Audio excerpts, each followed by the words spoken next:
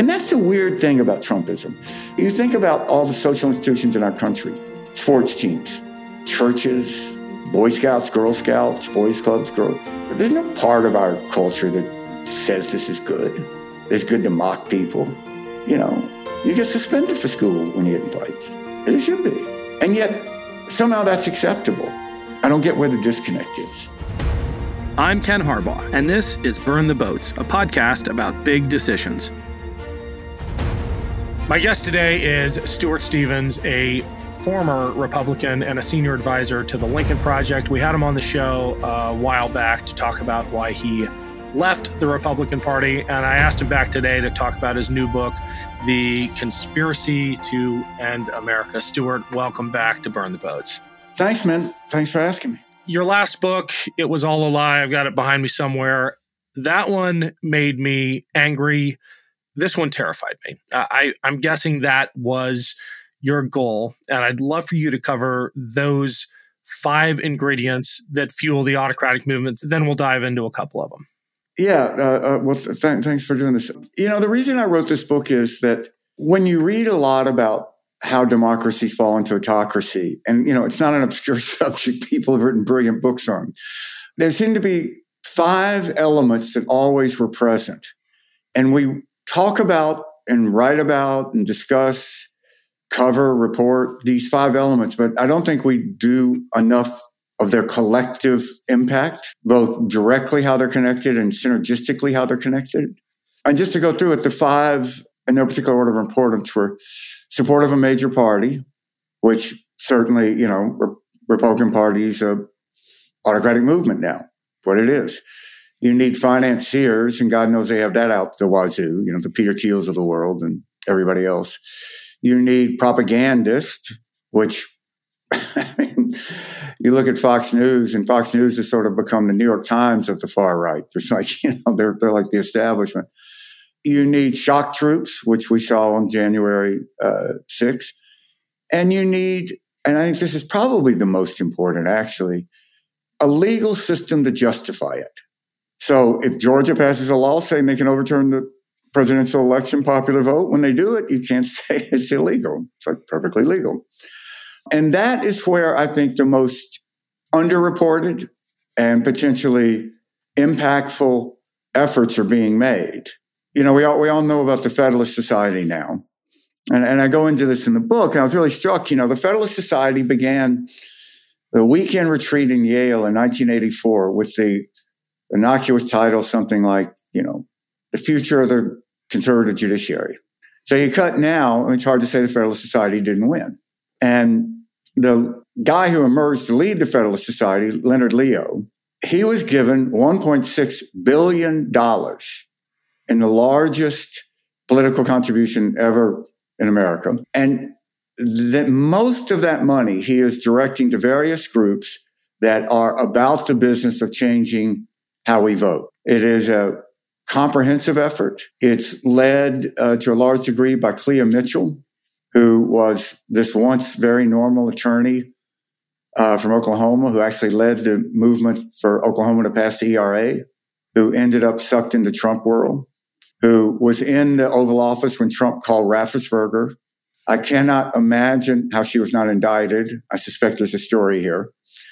And they're doing this comprehensive effort as much as they can below the radar screen to train everything from training volunteers that, you know, which our elections largely depend on, to electing election officials, from Secretary of States to other election officials at the precinct level.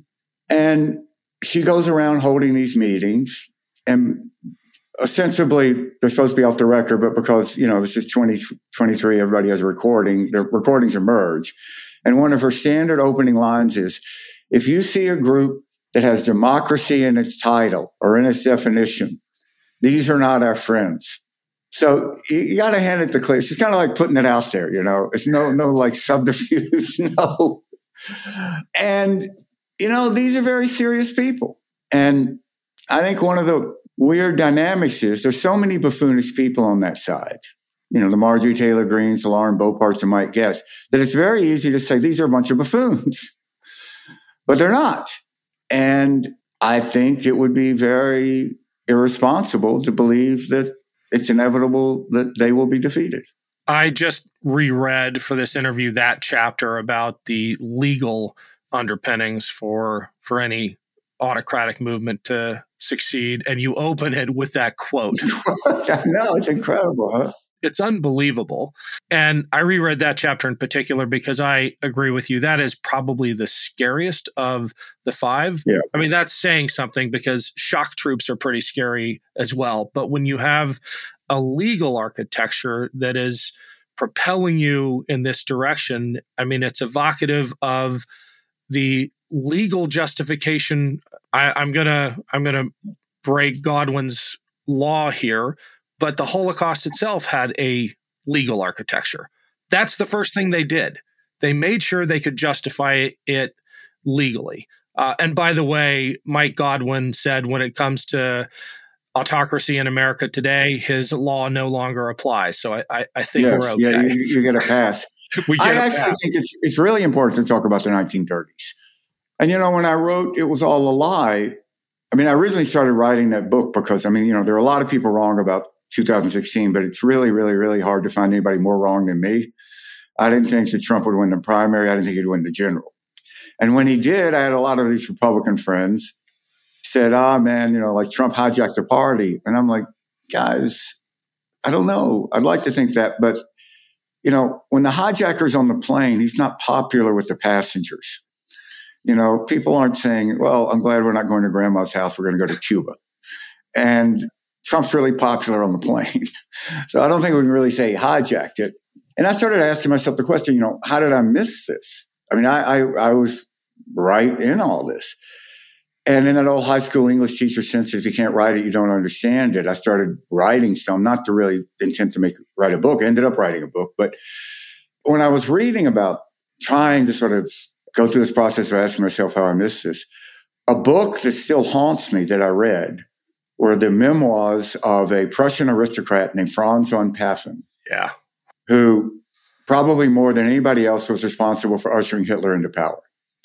So in 1953, Franz von Papen wrote a memoir. Say that again, 1953. 1953, yeah. You could say things had gone a little sideways.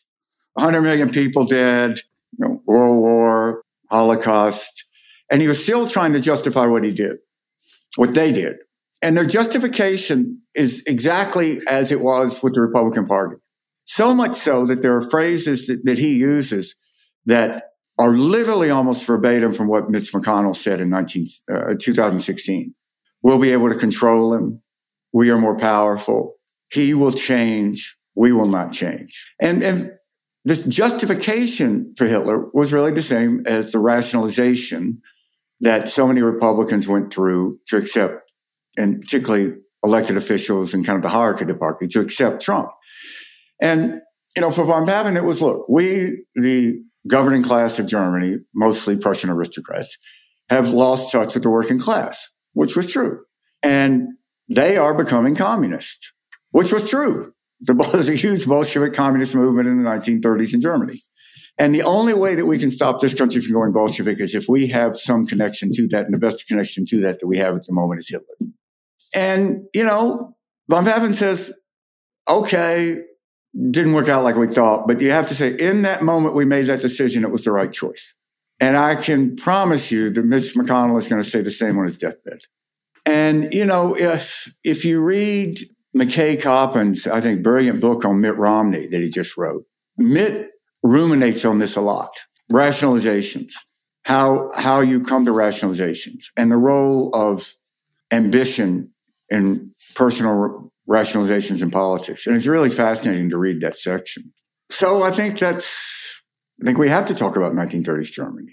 And, when I look at all these people that I helped elect, some of whom became, good friends of mine, I never in a million years would have thought they'd endorse Trump. Never. And they did.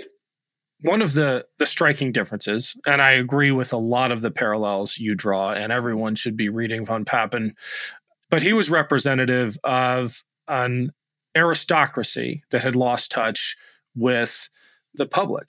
You have you either wrote this or said this recently, that our greatest political divisions are not defined by class, but by choice. And that, I don't know if it's entirely new in the history of political conflict, but I can't think of great examples of this kind of fractiousness driven by choice and not class, not any of the things that normally divide a polity. It's people deciding that they hate each other. One of the interesting analysis that have been done a lot about those who participated in January 6th and have been arrested. And it's a fascinating study that, I forget who did it, but a couple of academics did. I think they were at Hopkins. And they have studied right-wing movements a lot, which, I mean, you've done a lot of brilliant work on that stuff yourself, looking at how the military has done this. And their point was that these were middle-class people, and that usually there is economic anxiety that drives these, sort of a separateness that drives the fringe groups. David Koresh was like a guy who didn't fit into society. Randy Weaver was a guy, who wanted to be left alone, who kind of got hooked on these things, but, he was not a fully functioning member of society. Went out and lived, this isolated life in Idaho, which is how kind of the Northwest has become like the Green Bay of the, fringe militia movement. They want to be left alone, a lot of them. So that's why they always find that, build compounds. They have a separate society.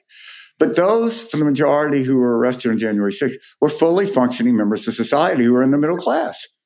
Some took private jets to, overthrow the government because they were suffering so much. Roll that around in your head.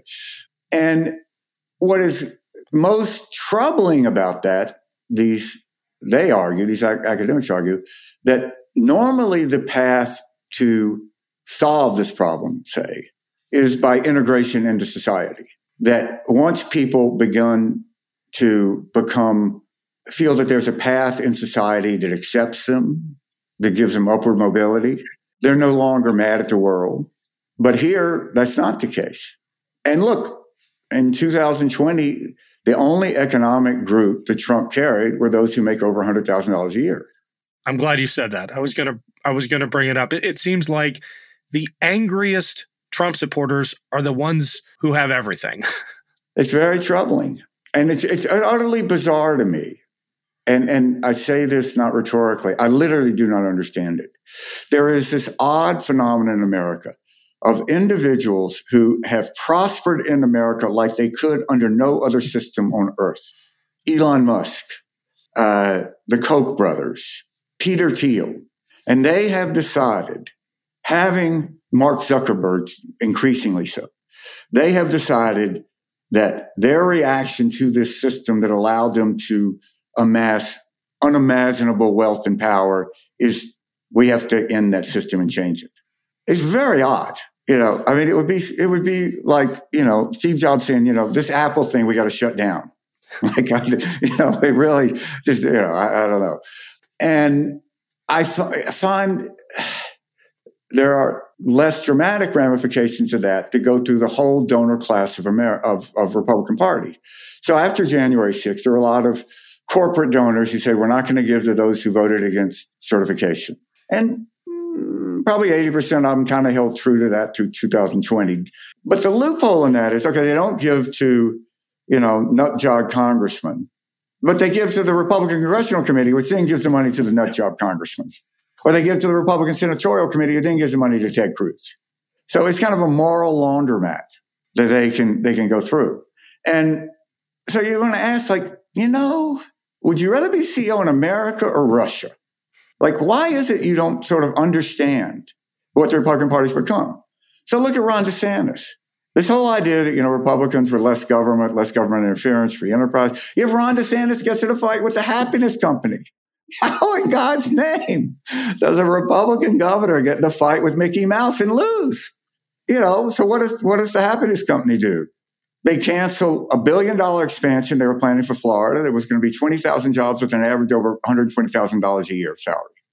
And there's not a governor in America that if you said, I want you to walk naked from your house to the state capitol and Disney will move to your state, they'd ask, what's the catch? Like, can I leave now? Where do I sign this deal? But it's a reflection. So, the Personal Freedom Party, which is what I thought the Republican Party was, stupid me, they now believe that it's a deep, egregious, unfathomable violation of your personal rights if you're asked to wear a mask. But for a 12-year-old girl who's raped to be forced to carry her rapist child to term, that's not a violation of her rights. How do you square that? And which just goes to my point, I do not think that there is a conservative party in America. I think one of the explanations of that fealty to Trump, in defiance of not just all the evidence, but where he's actually taking the country, is this observation you make that Trump, quoting from the book, has made it acceptable to embrace your worst self. I think that permission structure is so liberating for so many of his supporters. And once that becomes acceptable, it's very easy. It's, I think, sort of addictive. This must have been an interview you did. And now that's where the party is. It's become a grievance party, and primarily a white grievance party. Yeah, I mean, it's like saying, look, without a doubt, you will be more healthy, you will lose weight if you eat a lot of chocolate.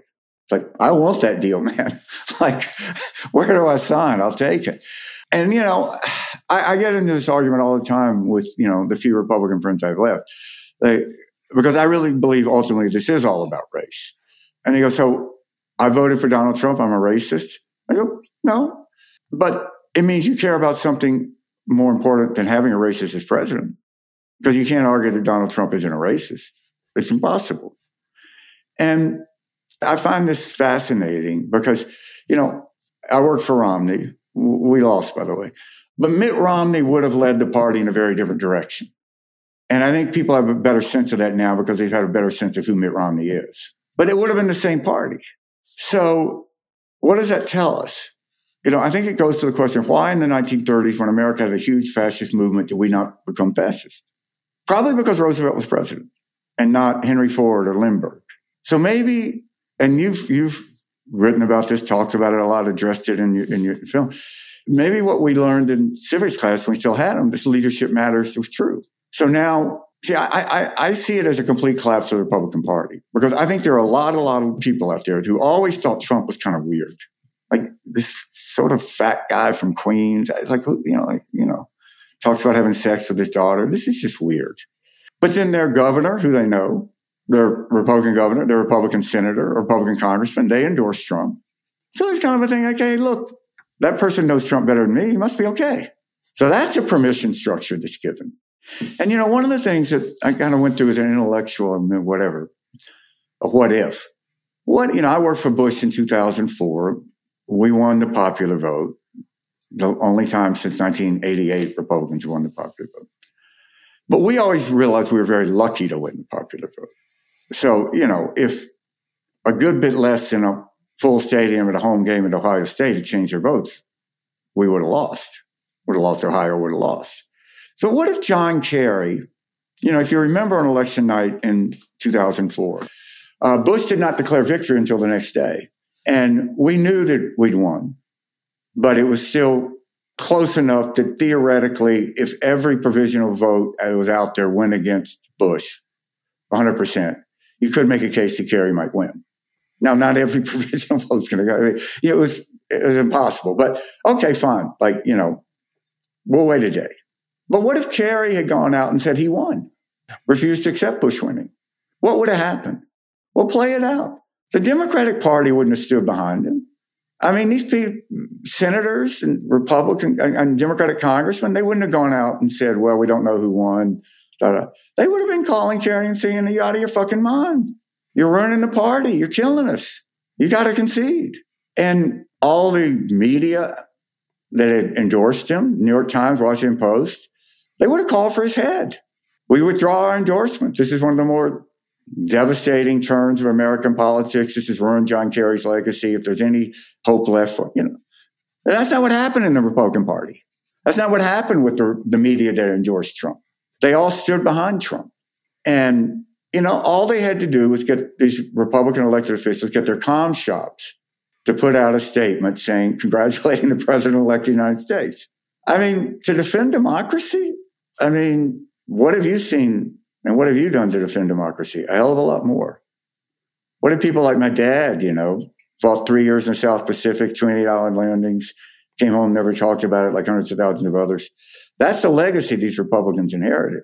And yet they can't even get their comm shop to say congratulations. I find it appalling. I am extraordinarily judgmental about it. I think that they're cowards and failures. I think they're going to be recorded as such in history. And I don't care that I think 99% of them would be really good neighbors. They passed you on the road and you had a flat tire, they'd stop. These aren't bad people, but they failed this moment.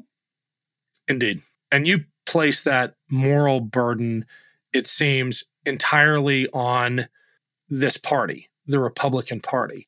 I'm wondering if there is something, though, about modern conservatism itself, if there is a sensibility within the movement that lends itself towards authoritarianism, towards excusing anti-democratic behavior.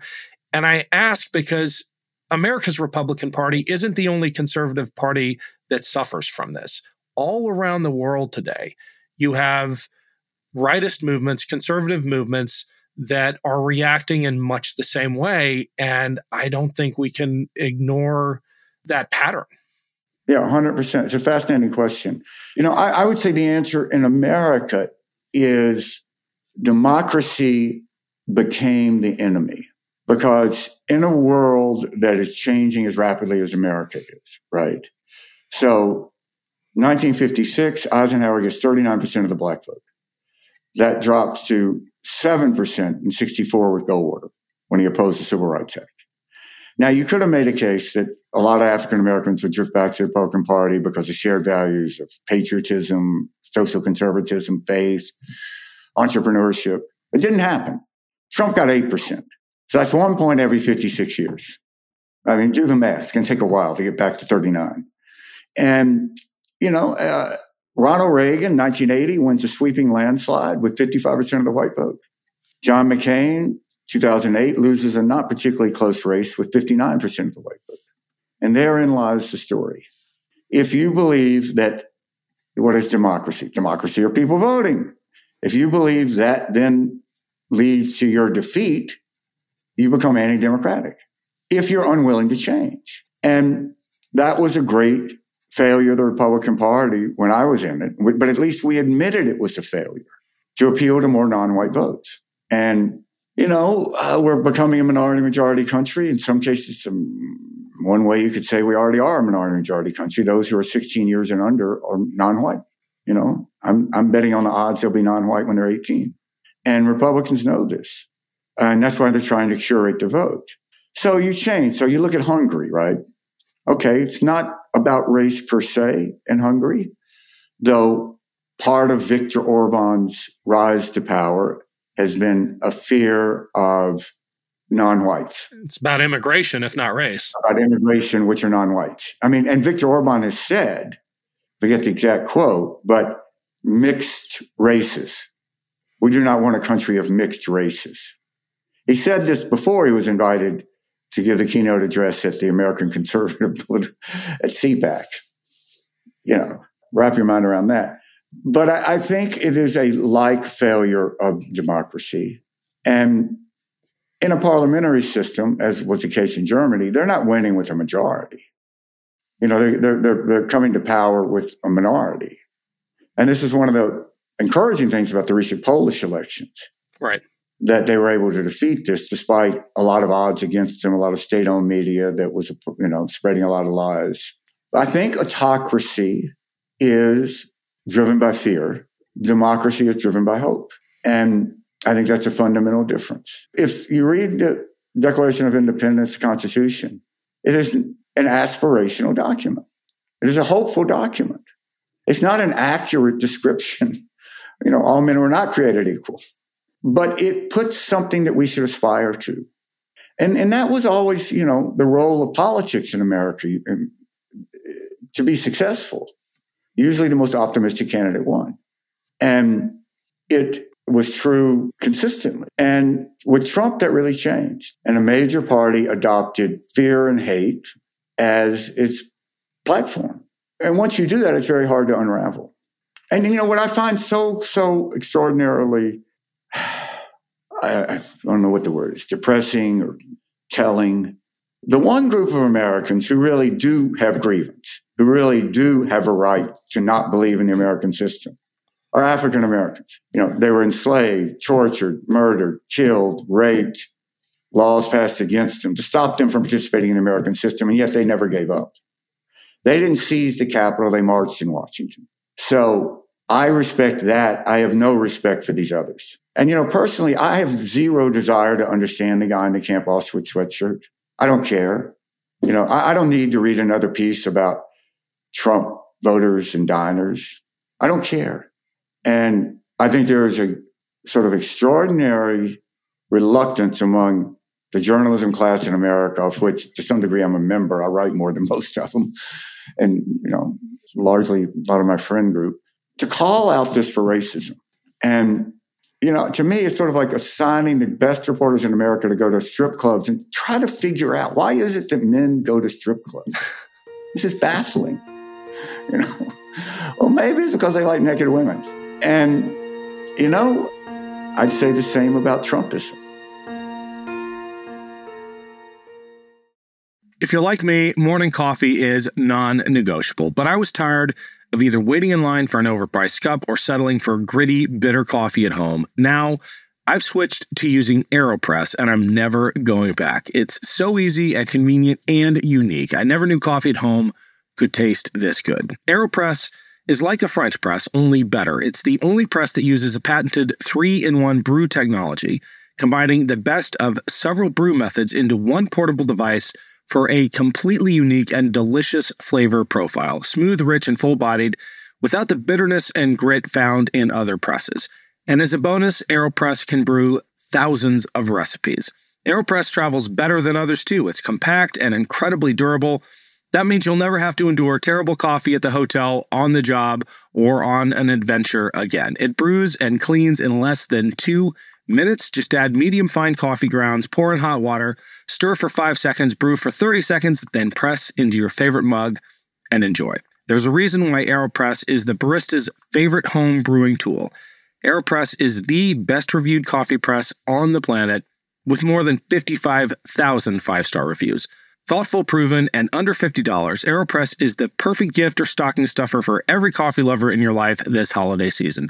Don't settle for less than the best. They'll love it. AeroPress is shockingly affordable, less than $50, and we've got an incredible offer for our audience.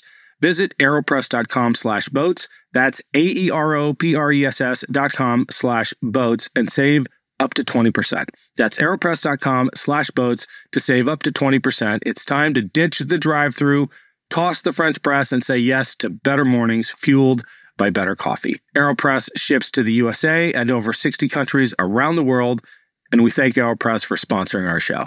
This is sponsored by Lomi. I have a big family, and that means there's usually a lot of trash left over by the time the week comes to an end. And frankly, I used to feel a bit guilty about this, but then I got a Lomi. Now that I have a Lomi, it's changed the way I think about food waste. Lomi transforms my garbage into gold at the push of a button. Lomi is a countertop electric composter that turns food scraps to dirt in under 4 hours. Now, I love composting. Plus, it's made cooking at home even more fun. There's no food rotting in my garbage, and thanks to Lomi, I don't have to take out the trash nearly as often. And it's a hassle-free, mess-free experience. No more leaking bags. Here's something cool too. I turn my waste into nutrient-rich dirt that I can feed to my plants, lawn, or garden. That means it's not going to landfills. I get to help the environment and make my life easier. All my food scraps, plant clippings, and even those leftovers I forgot in the back of the fridge go back into my garden, helping me grow more nutritious food right in my backyard. Food waste makes up a huge portion of our personal carbon footprint.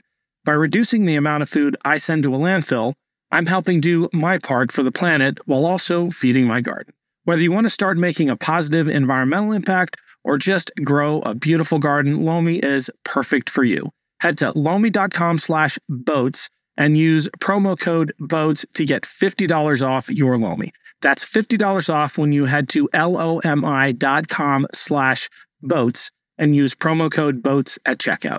Thank you, Lomi, for sponsoring this episode.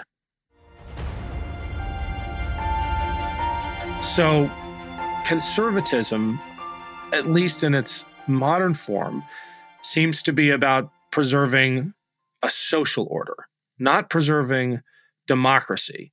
And I think that is where the anti-democratic impulse comes from. You talk about fear of change. You talk about inherent racism. If we play that out and suggest that the conservatism of these parties around the world might have to be undemocratic in order to preserve the social order, it explains a lot. I think that's dead on and brilliant. And you see it play out. What is happening in Russia but the creation of a mythical past that you're in love with? Which, when you say make America great again, what is that but a mythical past? Yeah. And it's basically a social order that you knew your place and you were unquestioned. And a social order in which, as Putin says, and everybody knows this to be true, there are no gays in Russia. I mean, everybody knows that. There are no women in power in Russia. They're all good Christians. Although if you think Vladimir Putin's a Christian, you're insane. And there's, millions and millions and millions and millions of Muslims in Russia. It is a world in which elections are performative, not determinative. And I think it's very true. And that's not a theory of government. What is it? I don't even know what you would call that instinct, but it's not a governing philosophy. I mean, say what you will about Elizabeth Warren, right? You can talk to her. She has a theory of government. You can love it, you can hate it, but she'll argue, she'll be brilliant, and you can make your case. Listen, man, I worked 30 years in the Republican Party, conservative side. If you said, I'm going to hold a gun to your head, you got 5 minutes to describe American conservatism today, I'd say, shoot me, let's just get this done. Well, I have no idea. I mean, I don't think anybody else is.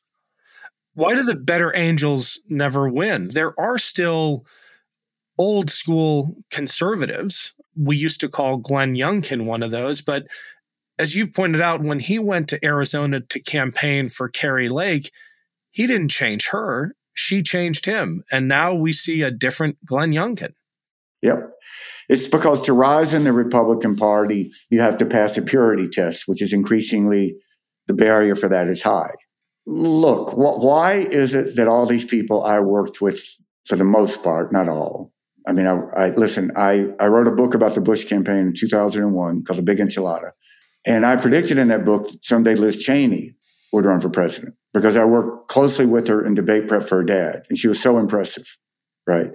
So it doesn't surprise me that Liz is held true. It doesn't surprise me that her dad is held true. And if you ever want to have a podcast just about Cheney, I'll be glad to make sure that I'm the second most unpopular person in America and defend change. Mitt Romney held true. They're out there. But why? Why did my friend Chris Christie, a guy I worked in all his races, love him, sat in his living room, talked to him about running for governor when he's U.S. attorney, why did he endorse Trump? When I wrote it was all a lie and started doing interviews, I would get asked questions like that. And I found that I would just get emotional. I would just choke up. I couldn't answer it. I mean, I remember vividly standing in the Atlanta airport watching Christie endorse Trump and tears came to my eyes. I felt like I was watching a friend overdose. Chris, what have you done? Why? What do you get out of this? And so now, he's saying what he always believed. But why, Chris? I mean, the guy tried to kill you in 2020 in debate prep with COVID. He waited to January 6th to try to kill Mike Pence. Hell, man. Romney, again, in this McKay Coppins book, he ruminates a lot on this, and asks himself, when are there moments when he thought ambition drove him to do something he really didn't believe? I mean, this is why I ended up writing a book about the Republican Party called It Was All a Lie. Because if you really believe this stuff, you don't change. Those aren't values, they're marketing slogans. If you say character counts and then you support Trump, I mean, it's remember there used to be this slogan, Chevrolet's the heartbeat of America. Well, you didn't really believe you should take your car to a cardiologist. And that's how the Republican Party viewed these values. We call it values. I mean, some of us believed in it. There's a little group of us. I mean, we literally used to sit in the same room. Me, Nicole Wallace, Matthew Dowd, the late, great writer, Michael Gerson, who wrote so many beautiful speeches and then became an op-ed. Pete Wayner, who writes Atlantic now. Mark McKinnon has the Circus. We believe this stuff, and it wasn't like we thought we were perfect, but we aspired to be something bigger and better than we were. And we look at Trump and it's like, we were wrong. Is there any hope of recovering it? You got to get out of this crazy, next you're going to say you want to be drafted in the NFL here, dude, On one hand, you say that you have to stop imagining that there is a possibility for the Republican Party to become normal again. On the other hand, and I think this is, the optimist in you, you say that there is hope if it suffers crushing defeat after crushing defeat. I like that. Then just maybe it will begin to change, reading from the book, and return to some semblance of a normal center-right party. Is that just you coming up with a way to end your book? Because what happens now? Here's what I think. I think there are millions and millions and millions of Americans who would like to identify with the sane center-right party. Yeah. And there isn't one in America now. The only vehicle for there to emerge one is the Republican Party to change. You're not going to start a third party that's going to be successful in America. Fair enough. And the only way the Republican Party, this is my logic, the only way the Republican Party is going to change is by defeat. So you could have said there's some principle, some moment that the Republican Party will come to its senses. But to me, so you take January 5th, Mitch McConnell wakes up, he's majority leader, wakes up on January 5th, 2021, wakes up January 6th, he's minority leader, and he and his colleagues are running for their life. So in life, as humans, if somebody organizes a mob that then comes into your office and tries to kill you and you still support that person, do we really think there's some principle they're going to come across where they're going to, I don't know, man, this stuff about like the law of the sea treaty, that's too much, I've had it. I'm out of here. No, if you're willing to support the guy who tried to kill you, you're going to support him to the last dog dies, as Bill Clinton would say. And that's just the reality. I don't think we've seen anything like it in American politics. Now, I do think that there is a sort of fascinating moment in the Democratic Party where, there was a time when the Democratic Party, to a large degree, was the party of strength in foreign policy. Nixon accused Kennedy of having a secret plan to invade Cuba. He turned out he's right. Nixon, in many ways, ran to the left on foreign policy of Kennedy. Kennedy ran on a missile gap. And in the Vietnam War, for the most part, that changed. And the Republican Party became the party that was defined by Ronald Reagan standing in front of the Berlin Wall saying, Mr. Gorbachev, tear down this wall. So who's the anti-Russia party now? Democratic Party. Now, Donald Trump would stand in front of that and say, tear down this wall so we can join you. And I think that there is this, which goes to kind of the social order you're talking about. I think a lot of conservative Americans, without really thinking about it much, because most people don't think about this stuff, they look at Putin and they see a world that they kind of like in Russia. Like I said, no gays, no women, no troubling, They don't know anything about it. They don't know abortion is the number one birth control. But still, hey. And I think that goes to a lot of the anti-Ukraine efforts. But there's also just one little through line we never talk enough about. I don't know why. Maybe because it's so insane. Russia decided they wanted to elect an American president. They did. Donald Trump won. Now, you could argue whether or not Donald Trump would have won without Russia or not. But as somebody who spent 30 years winning and losing elections, more winning than losing, causality in politics is the hardest thing to point to. So if you want to put me up in front of the Oxford Union and debate decide that Donald Trump would not have run without Russian interference, I'll do that. And I'll win that debate. I may not be right, but I can make a really good case for it. Not the least of which is it was a massive covert operation. And one of the aspects of covert operations is you never really know what they did. So they got elected president. So what did they get? Turns out they got a lot. the leading pro-Putin element of American politics is now the part of American politics that used to be the greatest antagonist, the conservative element of the Republican Party. It would be the equivalent of, say, instead of the Soviet Union getting a group of, aristocratic traders in the British government in the 40s, 50s, Kim Philby, you got Churchill. Yeah. Now, how would that have played out? And it's the most successful covert operation in history. It's got to be. I mean, can you imagine? You're sitting in those rooms in the FSB headquarters, Prigozhin being one of them, and you're designing this. I mean, I don't think there's enough vodka in Russia to think that they would have accomplished what they accomplished. They would have said, well, maybe we'll do this, da-da-da. They got the presidency. And right now, if Donald Trump wins, it'll be devastating for Ukraine. Devastating. For all of Europe, eventually. For all of Europe, for Western society. If you want to drive from Paris to Warsaw, you better do it now. Because in 5 years, if Ukraine loses, you're not going to be able to. I want to talk about political violence. We all point to January 6th as and your brilliant film. Thank you. A crescendo of political violence, the likes of which we've never seen. But obviously, there was a lot that led up to that.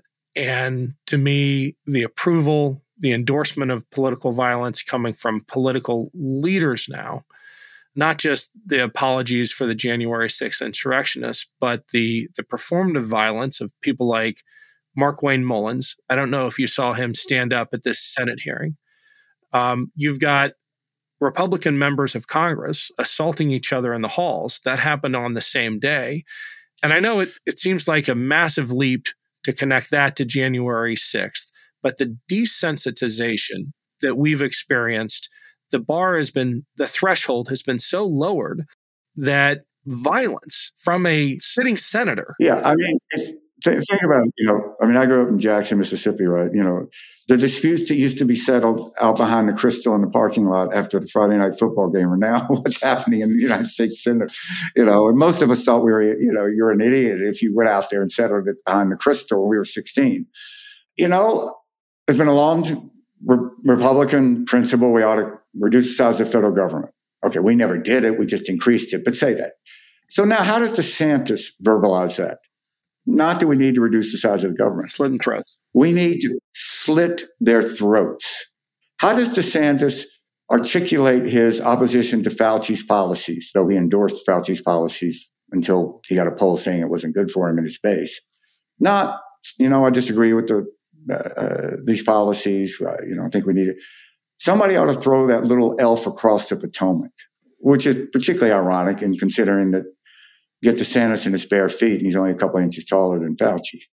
And I'm not sure Fauci couldn't tell DeSantis. And if you listen to the debate the other night, it was childish. It was like, my daddy can beat up your daddy. This, competition, who could be the most bellicose, who could be the most angry. What country, I swear to God, the next debate, I promise you, at least Ramaswamy is going to be talking about invading Canada. He went up to the Canadian border where from where I'm sitting, I can ride my bike to the Canadian border about half an hour. And let me tell you, I do it a lot. The northern border is looking good. There's not a real problem here with Canadians are going to drive massive numbers of their Lexuses over the border to invade, Vermont, New Hampshire. We don't need a wall. I mean, it's, it is a normalization of violence that is an integral part of an autocracy.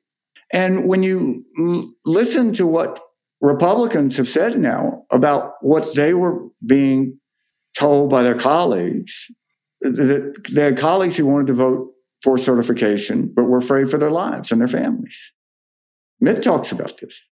And Mitt's a guy who's spending $5,000 a day in security. And, most people can't afford to do that. I know when Liz Cheney was running for re-election, her campaign, her ability to move around in that state was greatly hindered by a realistic assessment of threats. And that's not a democracy. If you can't vote the way you want to vote because you fear that the other side may kill you, that's not a democracy. So that's become acceptable. And there's a really fascinating book by this Canadian journalist, I forget his name, Stephen Marsh, I think it is. Yeah, we've had him on. That posits that America is in a civil war. And, one of the points he makes, what's the difference between January 6th and Fort Sumter? Well, nobody died at Fort Sumter. Not a bad point. And he goes through the degree to which people thought the Civil War was unimaginable, even after Battle of Bull Run. Like, this is obviously going to... It's a very compelling book. As a seventh-generation Mississippian named for Jeb Stuart, I kind of take it personally. But, we sort of tried this. Didn't work out too well. Stuart, you're chuckling. And I want to use that to tee up my next question, because in figuring out how to push back against these clownish macho performances in these provocations towards violence, one of my reflexive tools is mockery and satire. Yeah. And I'm wondering if that works anymore. How do we push back against this movement that celebrates tactics that are antithetical to democracy when that same movement seems to be immune to the emotion of shame? If Trump has any superpower, you've talked about it being, the identification of the weaknesses in others.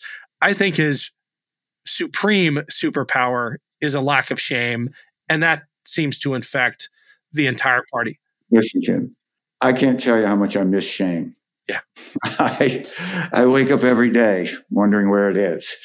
I do think, and this is really what the Lincoln Project is all about, I do know for a fact that there is a group of voters in America of which that is still hugely motivating factor. And the single most effective tool that we found in the Lincoln Project, when we're focused on that 5 to, it's growing, but 8-9% now post-Dobbs group of, call them soft Republicans, though some are soft Democrats, many of whom voted for Trump in 2016 at the last minute after the Comey letter, who enough of them voted for Biden in 2020 for him to win. And the single most effective way to reach these people is to ask them, is this who you really are? To hold up a Marjorie Taylor Greene screaming at somebody, to hold up a Donald Trump, to hold up a guy in a Camp Auschwitz sweatshirt, to hold up, this buffoonish senator from Oklahoma, getting out of his seat to get in a fight. And, give me a break. Is this who you are? Is this what you teach your kids? Trump made a huge miscalculation in the suburbs in 2020 when he tried to scare white voters in the suburbs by the threat of non-whites moving in. And, a lot of people who live in the suburbs. You might live in the suburbs. I don't know anybody who lives in the suburbs who, if someone who was non-white or a different religion moved in next door, they wouldn't go out of their way to show their kids that they're welcoming. That's who they want to be. And that's who they want their kids to be. And, if I ran the Democratic Party, God help us, I would wake up every day to get in a cultural war. Because I do think Republicans are losing these cultural wars, which is a function of shame. So when the Republican Party went to war with Nike over Colin Kaepernick, who won? Nike made $9 billion, and the Republican Party shut the fuck up about it. And I think there's shame in elements of that. When the Republican Party went to war with NASCAR because they banned the Confederate flag, who won that? I'm saying the Republican Party's in a war, casual war with NASCAR. When they went to war with Walmart over Walmart's mandatory mask requirements for a while. I don't know, last election, last Tuesday, Republicans didn't do too well. I bet Walmart had a good day that day. I bet they sold a lot of shit. And so I think they're losing these culture wars. And that's a reflection of being out of step with America. But what we increasingly have for many, many reasons is minority rule in America. This is partly a function of our Constitution, with the U.S. Senate having 2 senators in every state. So the disparity between the size of the states when that Constitution was written was much, much smaller than it is now. So larger states are getting larger, and that's just going to continue. They're still going to have 2 senators. There are 5 United States justices in the history of America, Supreme Court justices, who have been confirmed by senators representing a minority of the country in their votes. And all 5 are on the court today. You have a president in Trump who lost over 3 million votes. I worked for Bush. So we lost a popular vote by 500,000. We used to darkly joke amongst ourselves. It seemed kind of funny at the time. Anybody can win a race when you get more votes. It takes professionals when you lose by 500,000. It seemed kind of funny.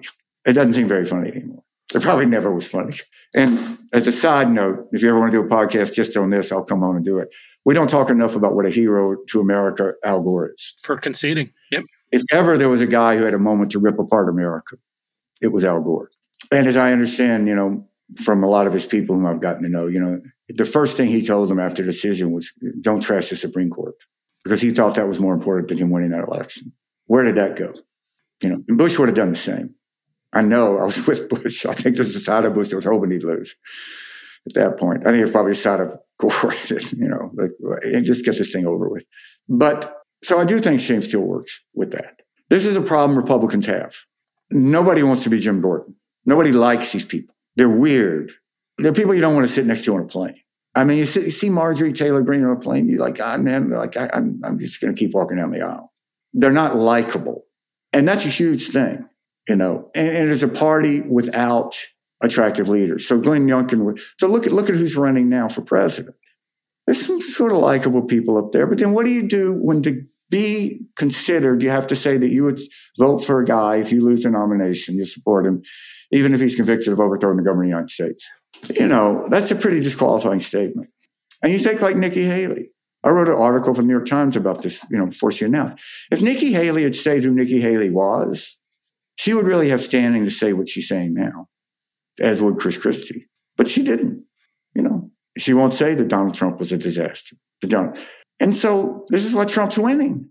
I mean, think about it. You're in a race. What greater gift could you be given against your opponent than him to be convicted of a felony to overthrow the United States government? And yet you won't campaign against him saying that. Well, dude, you're going to lose. I mean, I'm telling you, that's the truth, that the Republican Party is where Donald Trump is. Well, I hope you're right that there still are those in the middle for whom shame can be a motivator. You're also right that some of the structures are fundamentally democratic. It's the only way we can get a Senator Mark Wayne Mullins, who, by the way, after that shameful display in that Senate hearing, went back to Oklahoma, and I am sure high-fived all his buddies. He's on camera saying that that's the only thing he could have done to be a man, and he gets away with it. Yeah, my feeling about those guys when they do stuff like that, they should be required to fight somebody. They should, maybe not Bernie Sanders, but, there ought to be a pool of people of which, I bet everybody would pay money to rig the pool to be number one in that pool. That if you're going to go out and say this stuff, it's like Elon Musk. He's going to challenge Zuckerberg. There ought to be, if you say that stuff, you really should, there should be a fight. Yeah, especially when you're challenging a Teamster. That was my favorite part of the whole exchange. I think we all know how that would have gone down. Yeah, I'm kind of betting. It's, as a parent, would you teach your kid to do that? You're going to call out your teacher, and that's the weird thing about Trumpism. You think about all the social institutions in our country, sports teams, churches, Boy Scouts, Girl Scouts, boys clubs, there's no part of our culture that says this is good. It's good to mock people. You get suspended for school when you get in fights. It should be. And yet somehow that's acceptable. I don't get it. I don't get where the disconnect is.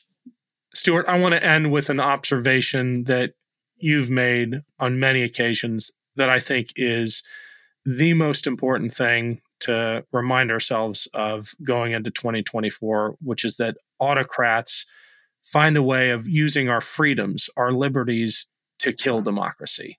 Your thoughts on that, and then I'll let you go. Yeah, no, I mean, it's absolutely true. They use freedom of the press to kill freedom of the press. They use the ballot box to take away the vote. It's true in the court system. There was this case, there is this nutty theory that state legislatures should have the right to overturn any vote, not just presidential vote. As the original electors, this extension of the electors, we're not going to elect presidents by popular vote. We're going to elect electors. We're going to have smart, white, rich people go and decide who's going to be president. So there was a test case in front of the Supreme Court recently, and it went down 6-3. And there was a lot of sort of celebration about this lost. But it's like, guys, I don't know. 3 people in the Supreme Court think that's the law. You're a lot further ahead than you were in 1984 when you had this little cozy symposium at Yale on where the future of the conservative judiciary is. They didn't have 3 people in the Supreme Court to support that. So I don't think that we can count on the judiciary alone to defend us. I am 100% convinced that if Mike Pence thought that he could have gotten away with it, he would not have done what he did. I mean, so what does that mean? What is the main extension we have to exercise those freedoms is to vote. And this is the great hope of America. And I am hopeful about this, it's with young people.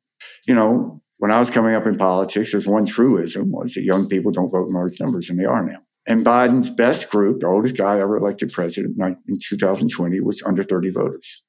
And, you look at Arizona, Carrie Lake did lose. She lost by like 17,000 votes. Why?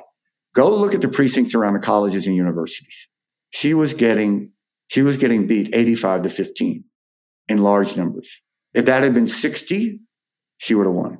So I think that is very hopeful. And immigrants. America has a history of being saved by our immigrants. I probably need to stop you there, Stuart, because that is the first hopeful note we've had. And I like ending on the upstroke. Thank you so much. I share that hope. I think we're going to win in 2024, but we need to be scared. And this book, if you need nightmare fuel, this book will do it. It's motivation more than fear. Thanks so much, Stuart. Thanks, Ken. Thanks for everything you guys are doing. Thanks again to Stuart for joining me. Make sure to check out his book, The Conspiracy to End America. The link is in the show description. Thanks for listening to Burn the Boats. If you have any feedback, please email the team at kharbaugh@evergreenpodcasts.com. We're always looking to improve the show.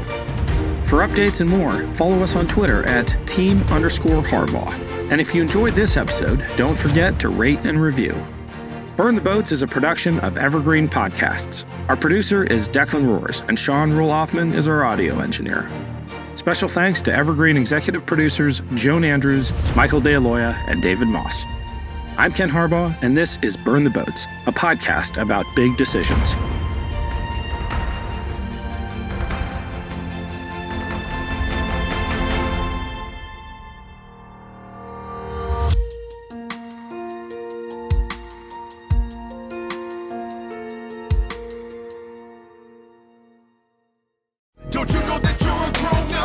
I'm a grown-up. Me too. Yep, me too. But these days, being a grown-up can really suck. Luckily, we're grown-ups who grew up in the coolest generation. We had video arcades. And also some of the best TV and movies ever made. We lived the origin of awesome consumer electronics. The list goes on and on. Yep, Generation X. Exactly. And we're Gen X grown-up. Every week, the Gen X Grown Up podcast explores media, tech, toys, games, and more from both yesterday and today. Through the eyes of Generation Xers who absolutely love that stuff. You can find us on iTunes or wherever you get your podcasts. Or find us on our website, genxgrownup.com.